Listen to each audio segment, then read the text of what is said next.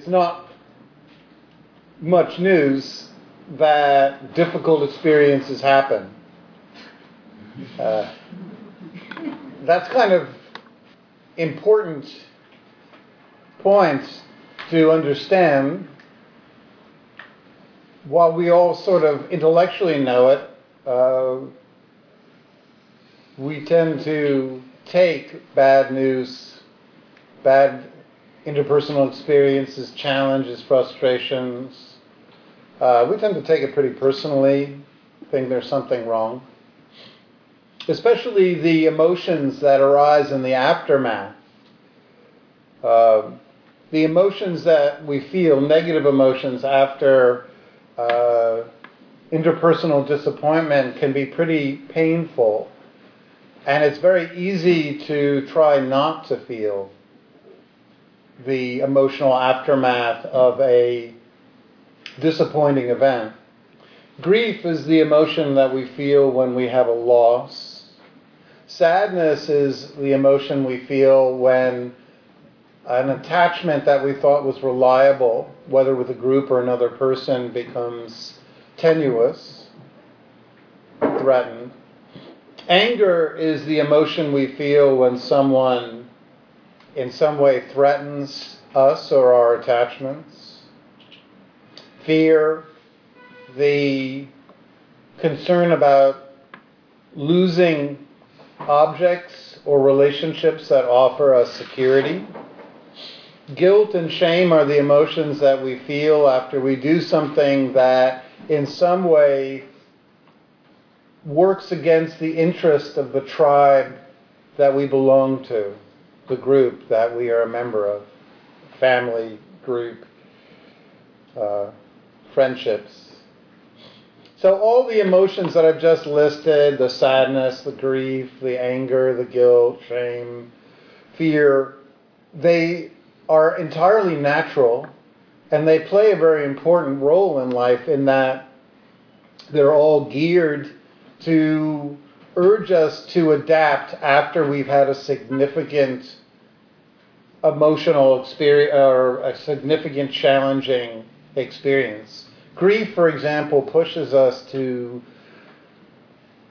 fully emotionally let go of an attachment that we relied on. Without grief, we don't accept, we live in denial that we've lost somebody. Sadness is the feeling, or loneliness is the feeling we have when our connections with friends or family becomes thin and tenuous.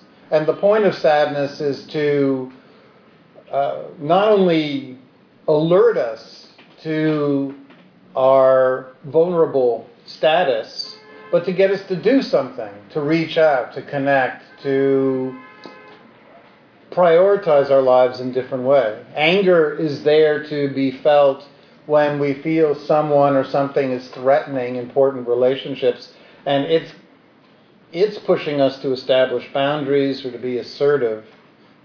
Guilt and shame are there, and embarrassment are there to make us review our actions and hopefully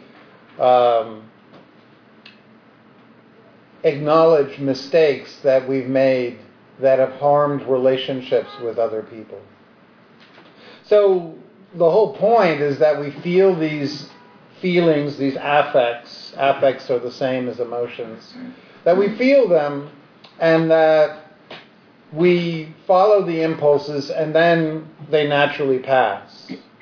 So that's in the optimum state of affairs. We have a negative experience, we lose a friendship, we feel the sadness, and then we adapt by making new friends or acknowledging our mistakes, and then we move on. The Buddha with his son Rahula said that's it. You don't beat yourself up, turn it into an identity story. You feel it, what he called samvega. You feel the disappointment, you acknowledge it, and you let it go. Now the problem is that most of us find emotions pretty painful to be with. In our lives, we've experienced times when we tried to connect with early caretakers, friends, siblings, other peers, and we were shamed or rejected for our emotions. So we can associate our sadness, our fear, our anger as something that leads to interpersonal rejection. And so rather than feel these important emotions and act accordingly when they are steering us in the right direction, what we can do is instead suppress our emotions because we've been taught by parents, teachers, friends, whatever, that you're not allowed to have this emotion. I grew up in a family of immigrants, and expressing frustration and disappointment was strictly out of the rule book. So when I would try to express that, my parents would immediately guilt me for feeling disappointed with them. So as I grew up, whenever I would feel disappointed or wounded, I would repress the emotions rather than feel it, acknowledge it, talk about it. Many people learn to repress emotions by masking them with other emotions. Some men I know have been told by peers that you're not allowed to feel sad or wounded or frightened. So men are often trained to gravitate towards anger as the one-stop shop for emotional display that's safe. Women in our culture can be conditioned away from allowing themselves to express their entirely natural anger. We live in a culture where we shame misogynistically women for expressing anger, the same anger that we tolerate all the time from men. So what we do is we repress entirely natural emotions, mask them. And when we block emotions, what happens is they become dysregulated. They seek any way out they can. One of the most, and they keep going on and on and on if they're not fully felt and acknowledged. So one of the ways that we repress is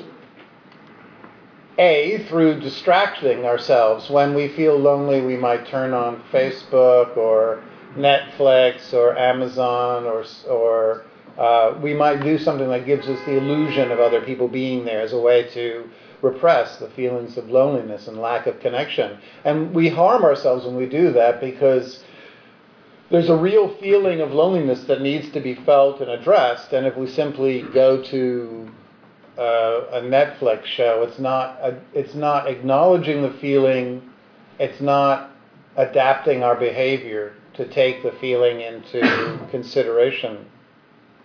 Another way, though, that's probably even more prevalent is when we experience a negative event in life, a loss, a frustrating experience at work, we don't like feeling our emotions, so we jump up into the realm of narrative storytelling and we beat ourselves up. We intellectualize or rationalize what has happened in an attempt not to feel the painful emotion. So very often people who've done something unskillful, rather than feeling the guilt or embarrassment and acknowledging it, they'll rationalize their actions as a way not to feel the fact that they've made a mistake. Maybe they grew up in families where their parents punished them severely when they made mistakes, so they were trained early in life that any experience of guilt or embarrassment is too dangerous to feel.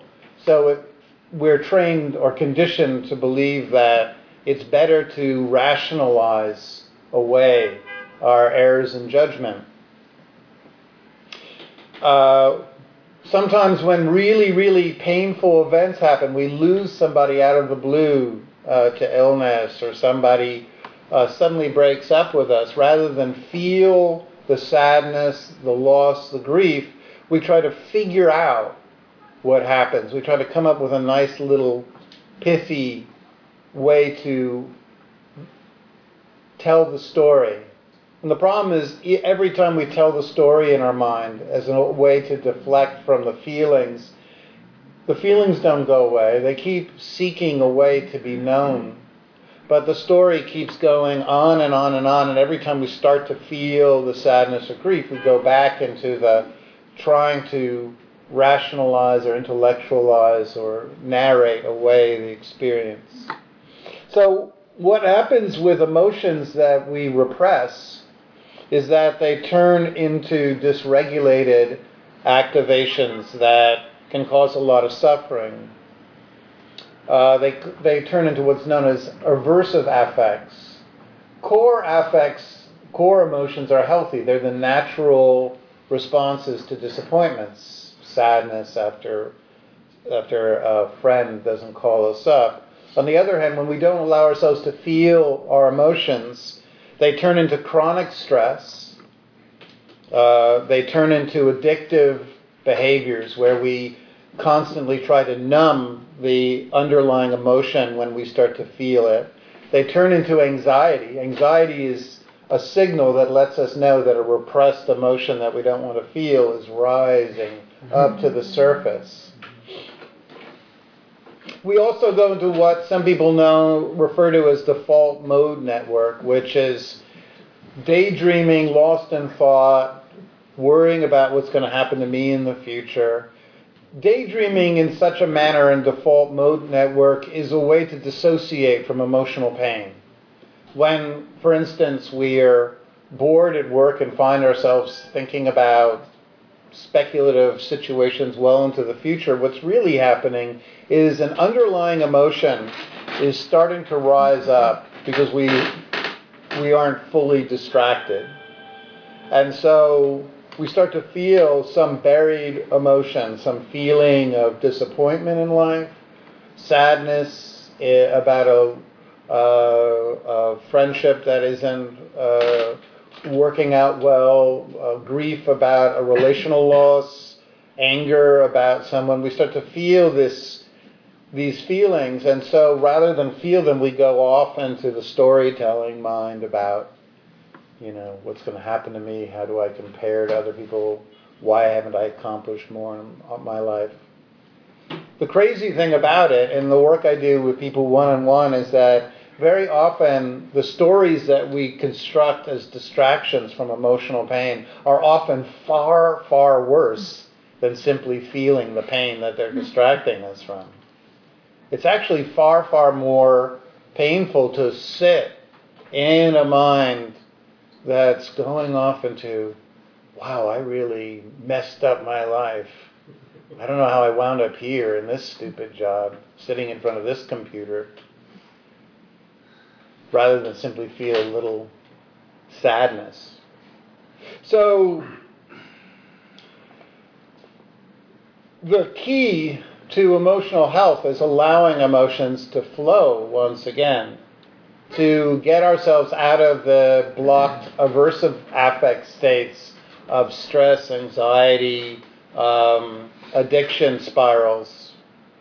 Interestingly enough, this is the role that task positive states can help with, that self-soothing behaviors can help arrest those strategies. But even more importantly, are positive emotions that we can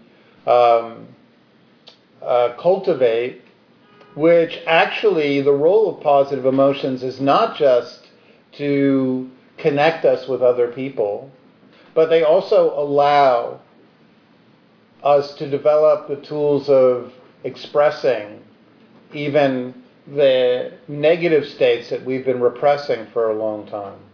It's kind of a paradoxical that when we make connections with people that feel good, part of the thing that feels good is that we might have to talk about really painful experiences. Barbara Fredrickson and Anthony Wong did some amazing clinical research where they demonstrated that positive emotions can actually switch off aversive affects and return us to a kind of neutral state where we can then begin the process of feeling emotions.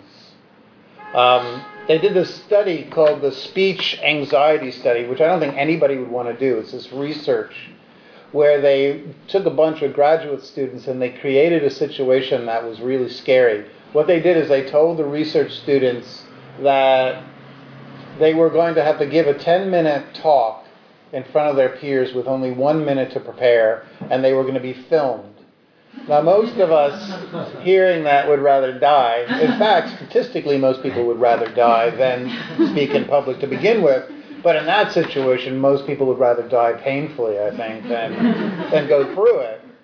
So what they found was, though, they broke the group into two different subsets. One group, they showed a very brief happy film. One group, they showed a very brief negative film. And they found that the people that they showed the happy film to were able to decrease their cardiovascular signature enough that they got through the experience and also felt more comfortable afterwards talking about the stress that they felt in going through the speech. Whereas people who were stuck in the negative affects were less capable of recovering or acknowledging their fear.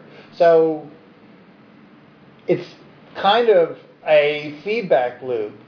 The more we repress, the more we're liable to be in negative aversive affects. The more we're in negative affects, the less we're likely to acknowledge what we're going through. The less we acknowledge what we're going through, the more we feel isolated, the worse we feel, the less we're capable of getting out of the rut.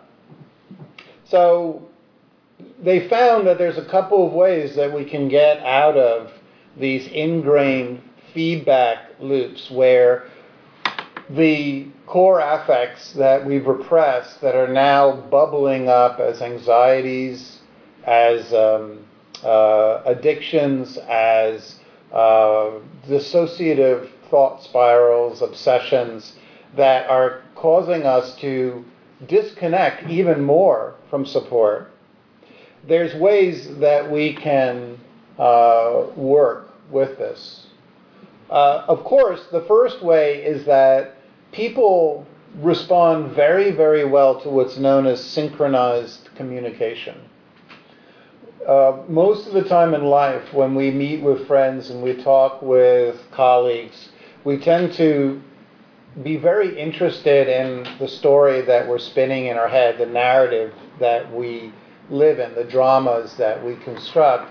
And we live and we attach to these stories because we've relied on these stories as a way to not feel our core emotional affects for so long. And so what happens is we don't really deeply connect. And it's found that what's known as desynchronized conversations or communications don't do us very much good. But synchronized conversations, when we take a moment, we drop the story, and we deeply soak in another person's facial expressions, their tone of voice, their body language, their gestures, the way they're sitting, all the nonverbal communication. We really attune to somebody empathetically. That almost is a kind of magic bullet. Fredrickson's research shows that it switches off the amygdala. It increases vagal tone, which is the thing that is the nerve that determines not only our emotional expressions, but how our heart beats and stuff like that. And the higher your vagal tone, the more capable you are of switching emotional states. If you don't have a high vagal tone, you'll be in a bad mood for a lot longer. If you have a high vagal tone, you can move from one group of people to another, and when you go from a group that is stressed out to a group of people that is not stressed out, you'll be able to move to that emotional tenor much quicker. In essence, synchronized connection where we fully drop our story and we listen and we don't interrupt and we take in another person's situation actually creates what's called brain coupling.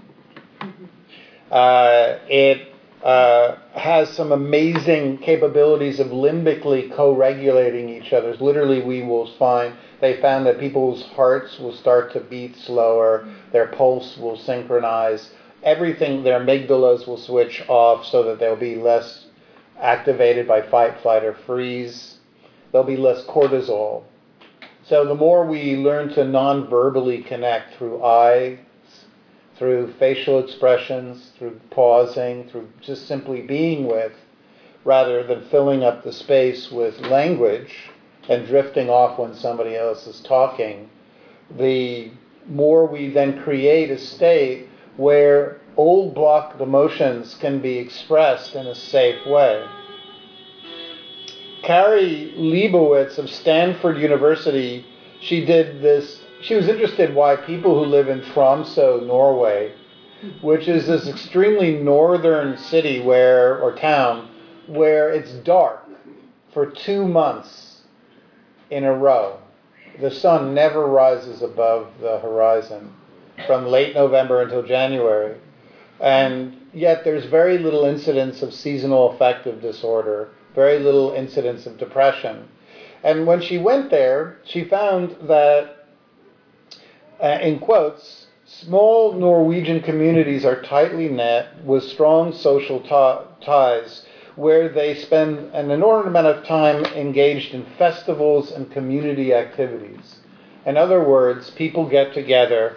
They don't simply live in the story of the way they believe their lives should have turned out or recite the problems of their life. They actually sit with each other and connect in nonverbal ways.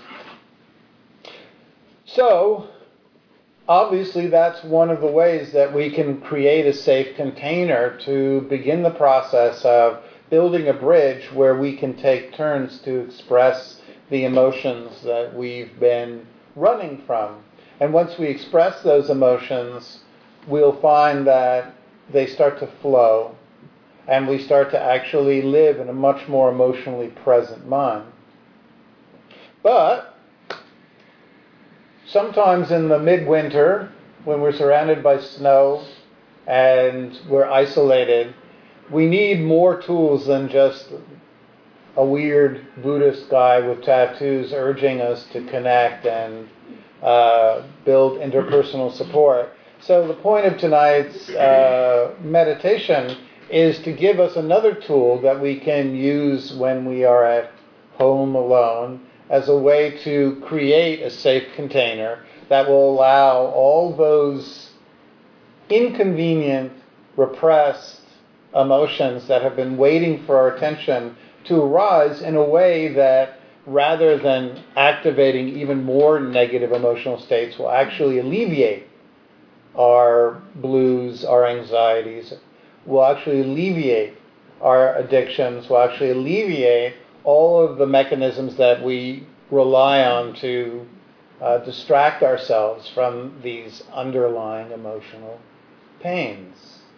So, that's the point of tonight's meditation. It's going to be a loving kindness meditation, and Barbara Fredrickson showed that when we practice metta, we experience significant shifts in vagal tone. We increase oxytocin, which makes us more likely to connect.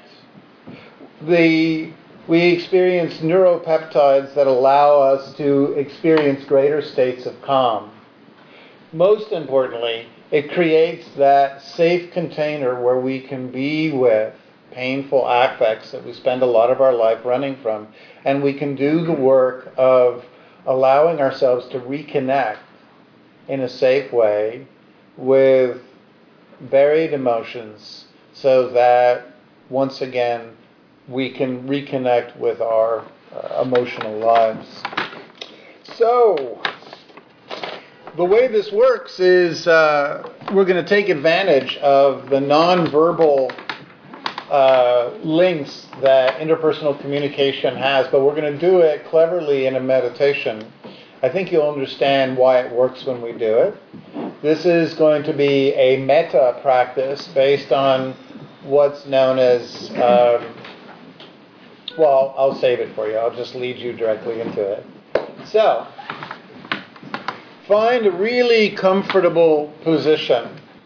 So, closing the eyes and bringing the awareness, reeling it back in from whatever stories you've been telling about your job or your life or relationships or anything else, and just reel your awareness back into the body. And let's take a nice long breath and pull up the shoulders like you're trying to touch your ears, if that feels okay. And then hold it there, and then breathe out through the mouth and drop the shoulders. And then a second breath, pulling in the belly as tight as you can, and holding it taut, and then breathing out. Really softening the belly. And then last breath for this starting practice, tightening the toes, fists, facial muscles, buttocks, legs, arms. Breathing out and softening.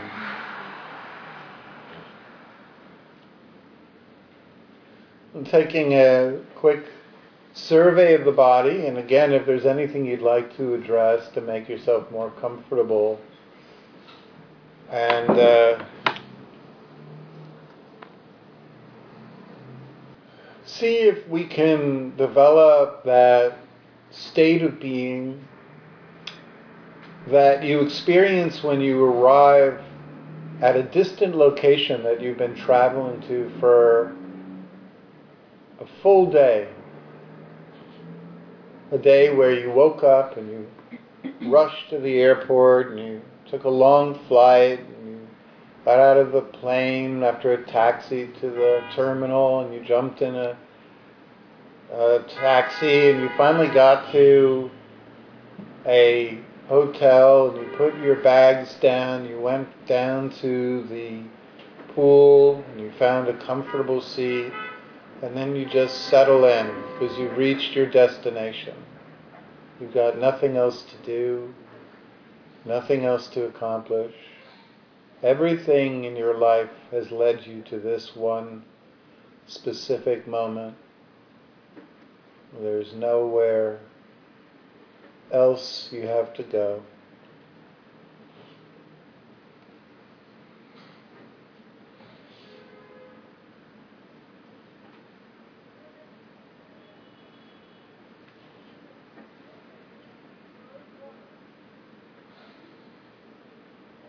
So for a few minutes, just let's settle the mind. And this room tends to be a fairly loud room in terms of sounds drifting up from the Bowery beneath. So just use the sounds to keep the mind spacious and open, and feeling yourself settling into this place of arrival in life.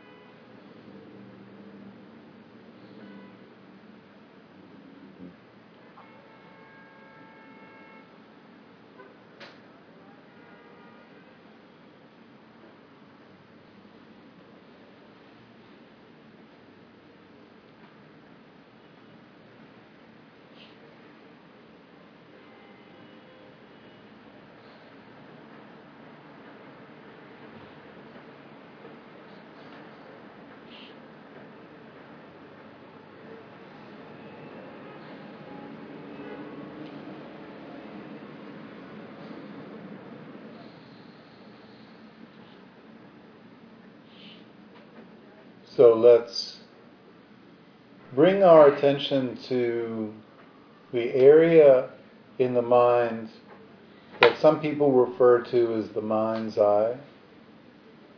The area some people experience behind the forehead or the eyes, where you see fantasies, memories, all the images that your mind can conjure up. And in this area, see if you can bring to mind an image of someone who has either been very kind to you, caring. In Buddhist lingo, it's often referred to as a benefactor. Someone who has expressed care. Now, if no one comes to mind quickly or effortlessly, that's okay. Just visualize someone that you regard highly as compassionate.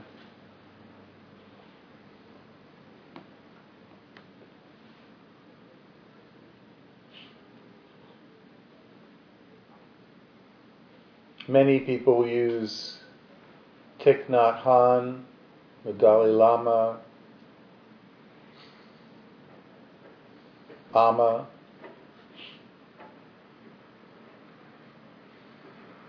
the Buddhist nun Ayya Khema.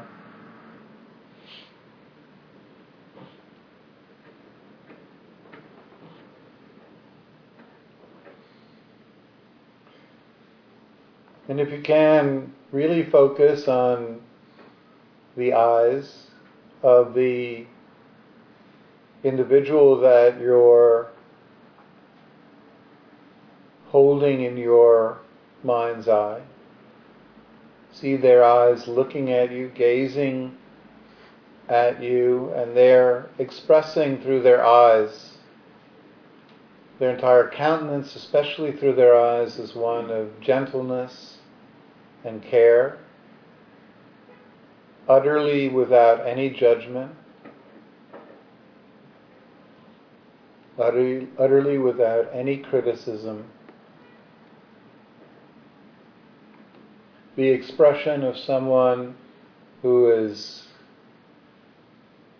more than anything else concerned with your happiness, your well-being.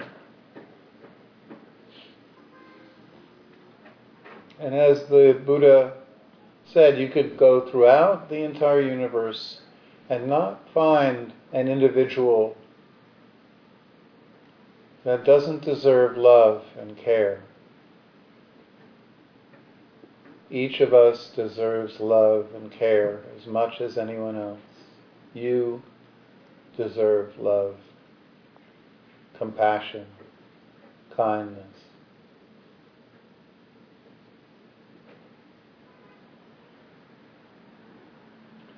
So keep holding the expression, and if you want, you can move from one benefactor to another, but if you can settle on one, that's probably most helpful.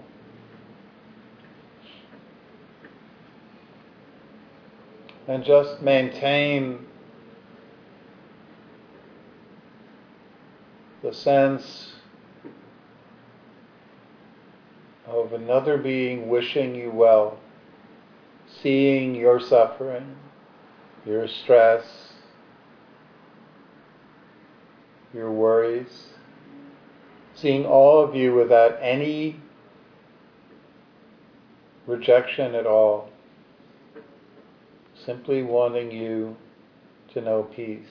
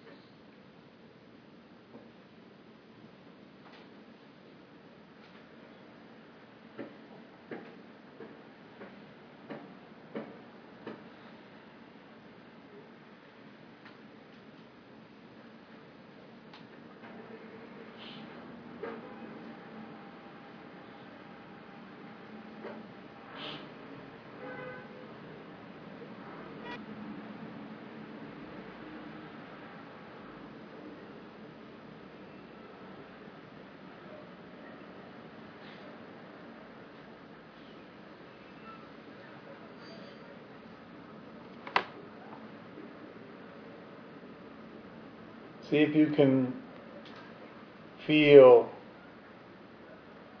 some element in the body, a softening in the shoulder, an easing in the muscles in the back of the neck, or softening of the muscles around the eyes, a lowering of the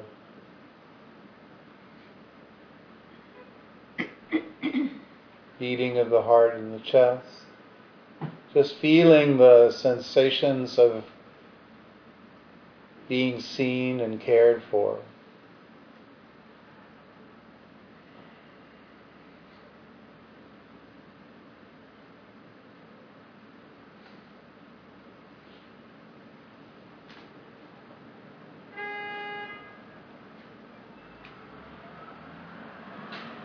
And putting aside whatever habitual tendencies you have to judge or criticize yourself, putting that aside and just joining this unconditional friendliness and care that this being would send you, following their lead, joining that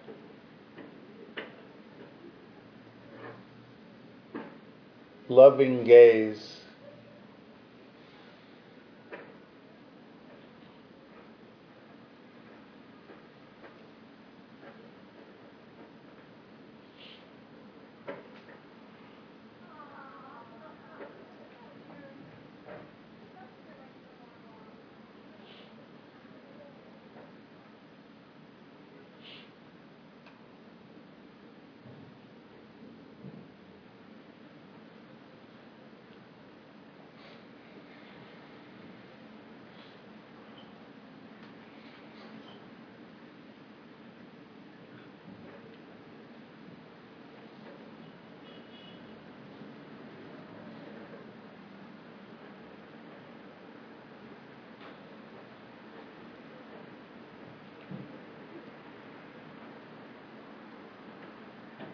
Knowing that the most admired individuals have been those that have urged compassion and care and kindness.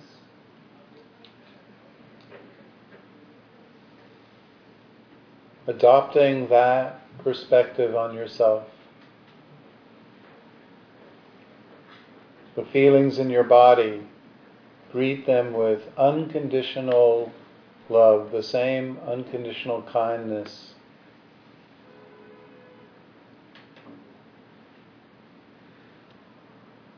that someone we deeply admired would grant us.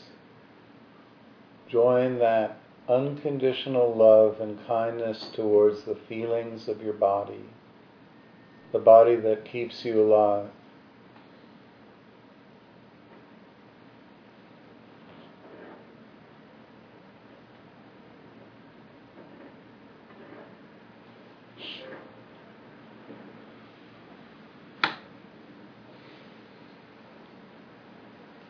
At this point, we could even use a phrase, I love you, keep going, imagining that benefactor saying it to ourselves.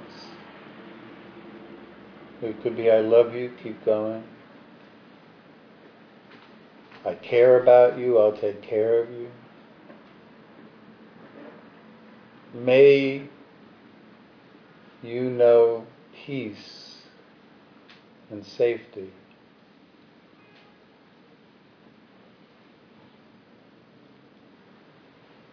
Feeling the feelings of the body. I care about you, I'll take care of you.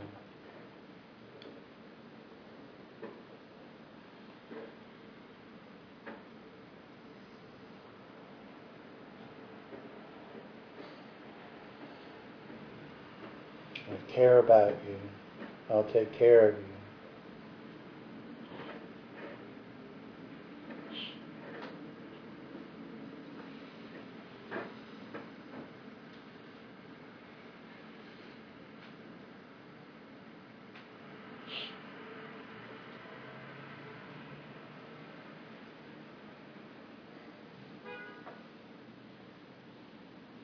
Now let's turn our attention to the areas of the body where we most strongly feel our emotions. Very often the tight belly, the hollowness in the chest, the contraction of the throat muscles, the tightness of the muscles in the back of the neck, or the small micro muscles around the eyes, the forehead, the jaw.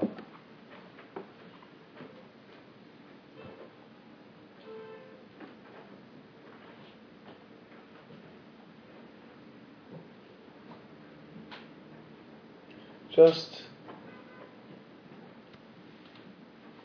bring your awareness to these areas of the body and welcome any emotions that seek your attention. Whatever arises, I won't run from. I care about you, I'll take care of you. Anything that needs to be felt.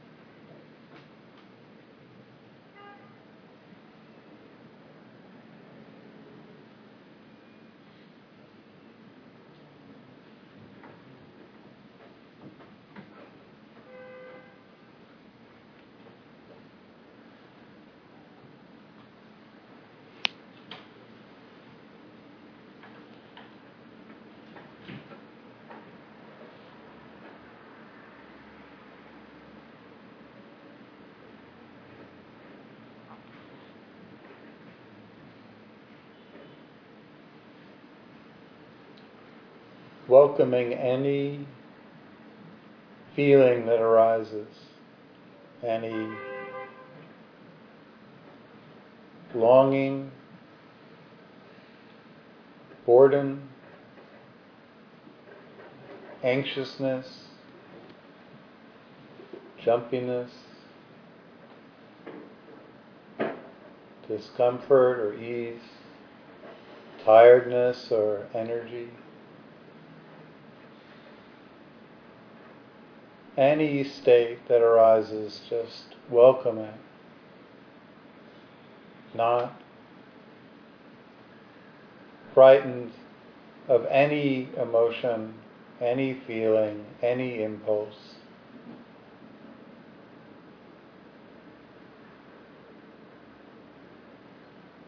Staying in that unconditionally kind mind that welcomes every part of our experience.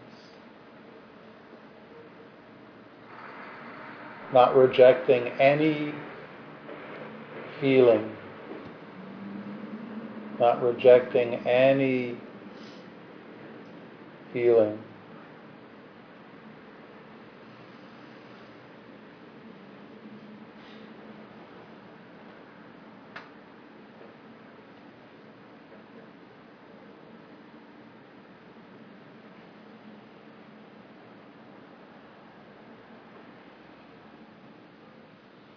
If other images and memories arise in the mind at this point, just allow them, don't reject them, welcome, be kind.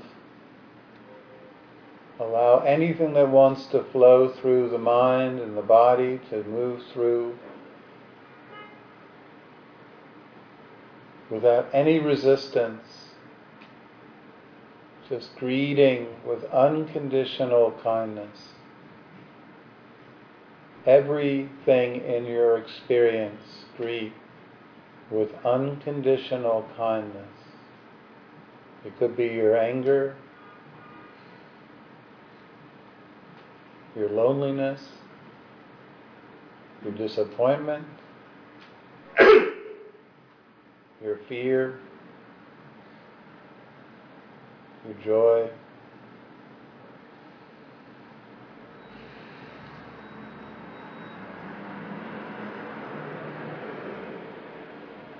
Your embarrassment.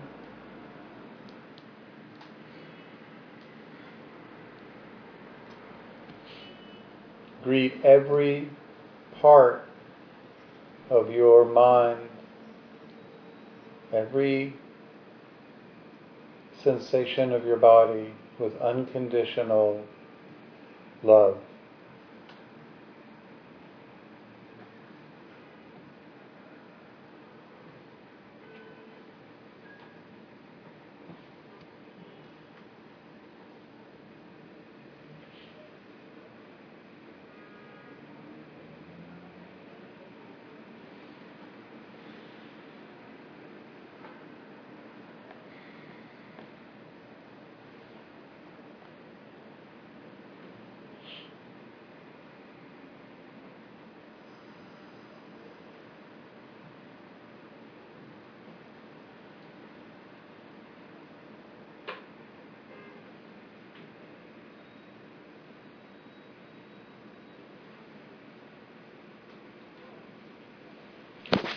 So in a moment I'm going to bring the bowl, but the goal is to maintain some of this flavor of self-acceptance. You'll find that when we practice this, we don't become more self-indulgent or unskillful, quite the opposite. It's from a compassionate mind that compassionate acts are born towards self and others.